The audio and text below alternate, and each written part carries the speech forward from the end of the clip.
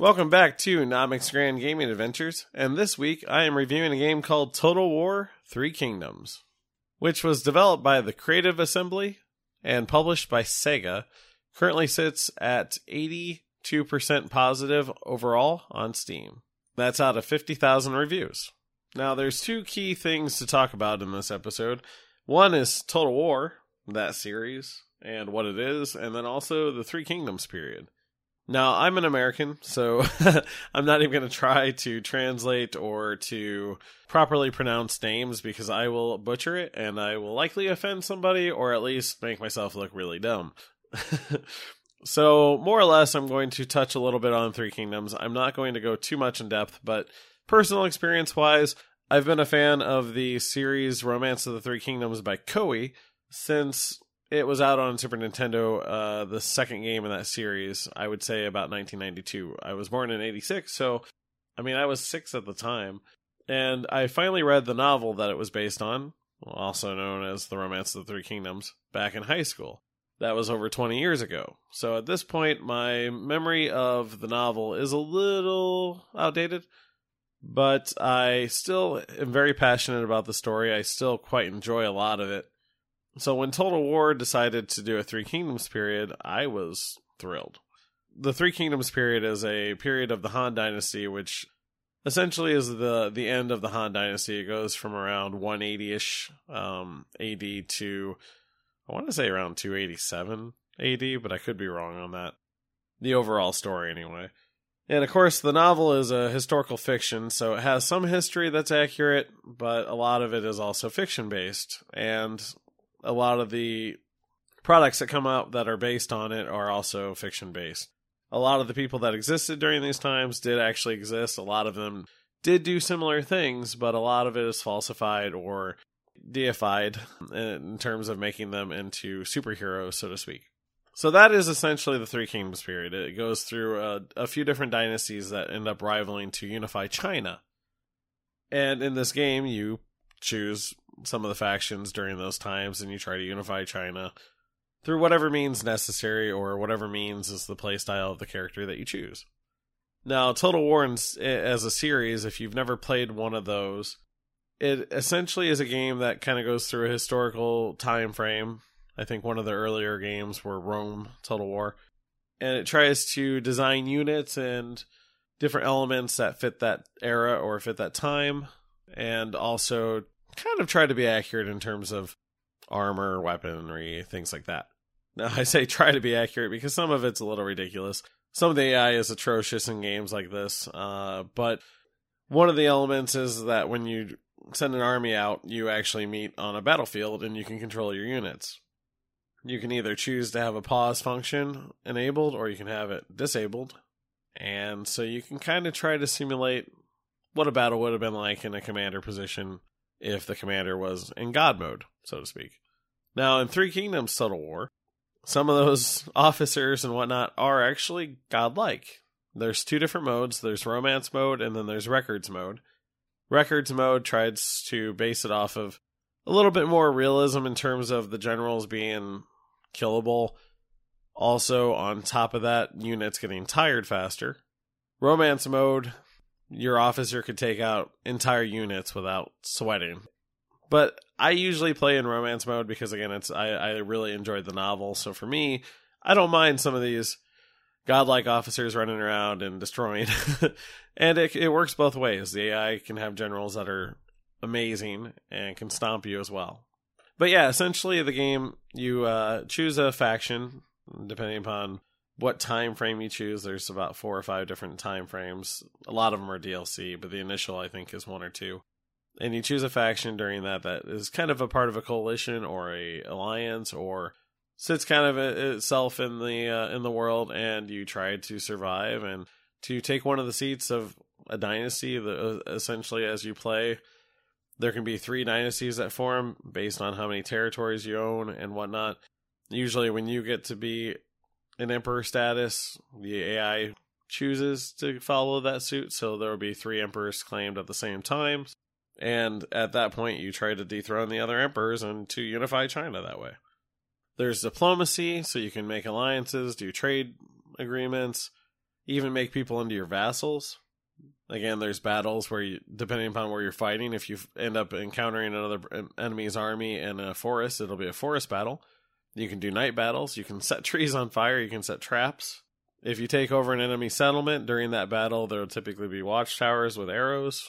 There's obviously archers in the game that can pepper forces with arrows, and depending upon if they're trained archers or if they're peasant archers, that type of thing, there's also morale that plays a part. So if there's a militia or any type of peasant units, those units tend to break first and flee, and then as soon as more units break, typically the army follows suit not too long from that. If you kill another person's general during a battle, morale drops significantly, so that plays a part in all the battles, essentially. In this game, there's also duels, so if you have an officer that's relatively strong, you can set them up to do a duel with the enemy officer, and you get to sit there and kind of watch them hack and slash each other.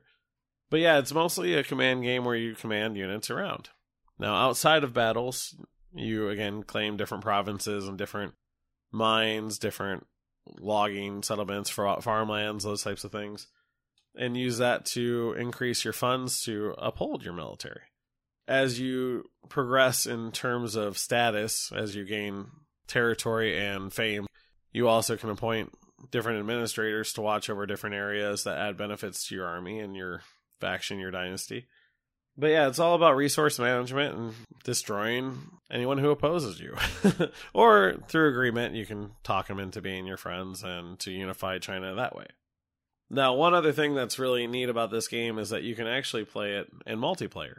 And one neat thing about multiplayer in this is if you decide to, when it comes to becoming emperors, you can actually choose to be allies and unify China together. So if you have a friend you don't really want to go up against, like my friend said to me, because he thinks he'll get stomped, which to be fair, I do play a lot more of these types of games, then you can unify China together. Which if you're already playing with somebody and you're already allies or helping each other out, it's not much different, but at least this way it creates the end game to follow that once it's agreed upon. Or you can just completely undermine each other and be enemies, which also works very well too. But again, I'm not going to have that experience with the friend I'm currently playing with because he's terrified he'll get rolled. Now, on top of city management and battles, you can also equip generals different gear. And also, certain generals will become legendary at some point when they get to a point where they raise their stats so high, whether it's through gear or just leveling up. It's kind of RPG-ish in that way. But there's certain skills that make them a better commander towards having archer units. There's certain ones that make them better in duels and that sort of thing. There's some that make them better into administrators to where they're better for construction costs on cutting costs or lowering corruption for your settlements. So as an overall tactical-based game, this has a lot of it in there. Anybody who likes Civilization should consider checking out Total War if they like the idea of the battles. With that being said, I'm going to give it a rating, and I'm going to describe why the rating is a lot lower than you probably expect based on what I've already said. Again, I've already beaten the game once, got really close to beating it twice, and this is my third playthrough. And the reason why I'm going to rate it a 6 out of 10 is because there's some issues that I can see a general audience not liking. Now, firstly, I always touch base on bugs. This game has not had a whole lot of them in my experience. There has been one crash to desktop during the multiplayer game that we just started with my buddy, and I think it's because when it's his turn, I essentially close out of a notification that I think corrupts his notifications. And then when he closes out of it, it messes it up. We got past that point, we saved, we haven't had a problem since, and it was that notification thing. Kind of a downside that there's a bug at this point, and especially with how old the game is. I think it's around 2017? Actually, I lied. 2019. I guess it's not that old, but 3 years is still significant. Most of the bugs should be worked out, especially when it comes to multiplayer, because these types of games take a lot of time. And that's another thing I'm going to touch base on.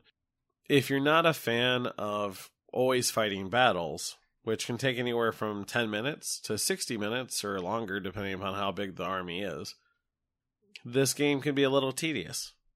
There is an auto-resolve function that allows you to essentially resolve battles based on a numbers game and an AI decision.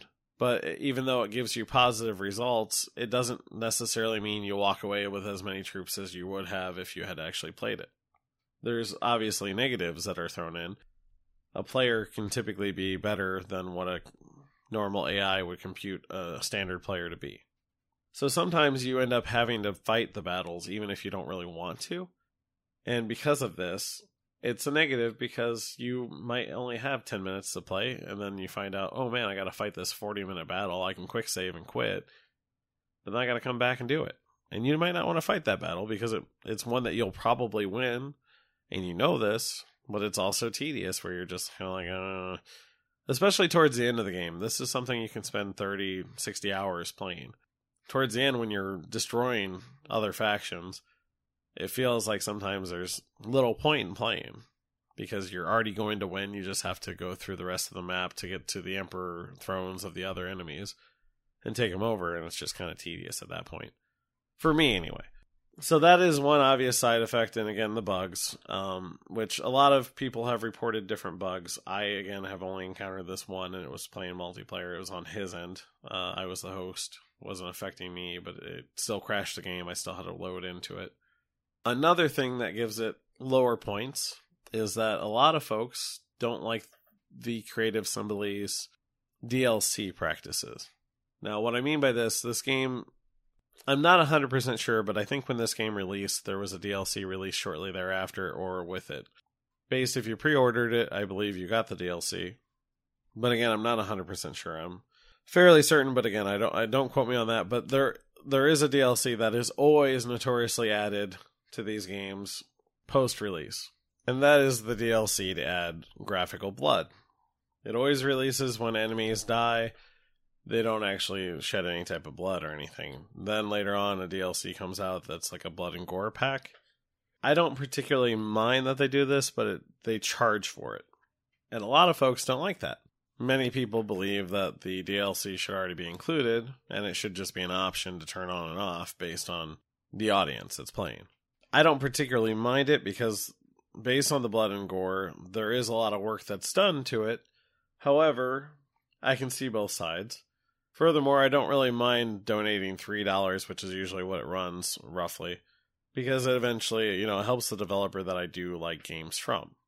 I'd much rather have a developer like this charge $3 for a DLC for a worked DLC to be added, something that they actually put effort into, rather than see a one-year exclusive on an Epic Game Store, which I absolutely hate because it's, yes, the developer's trying to make some money off of that, which is, their own decision, and it's up to them, of course. But I'm a Steam user, so I don't follow that type of stuff. And I hate the fact that I get to play it 1 year later, and no offense, that's not cool. I'd rather pay $3 for a DLC instead of something like that. That is a tactic in business that I'm not a fan of. So I don't really mind that DLC aspect, but I can see as a general audience, a lot of people disliking it, so that goes into kind of the score on this too. But yeah, overall, I highly recommend the game. I personally enjoyed enough to be more like a 8 or a 7.5. But again, my rating is based off of what I think the general audience would kind of see it as, plus my opinion. So it gets a 6 out of a 10, which is still a lot better than one that I did over a year ago called Epic Manager. and I think I also reviewed Kenshi really low too, which still deserves it. Sorry.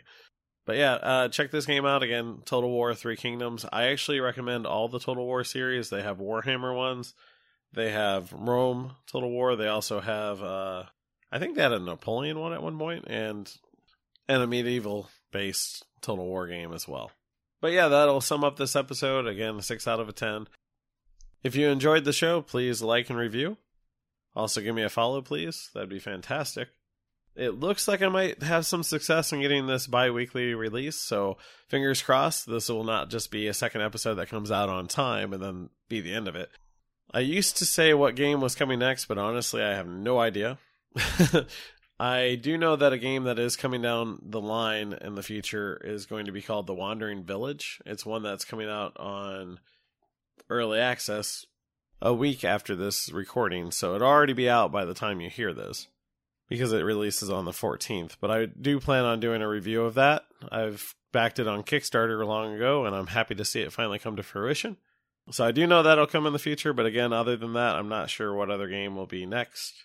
But yes, I do hope that you'll return and you'll enjoy the next episode regardless of what the game is, and I hope to see you there. Thank you very much.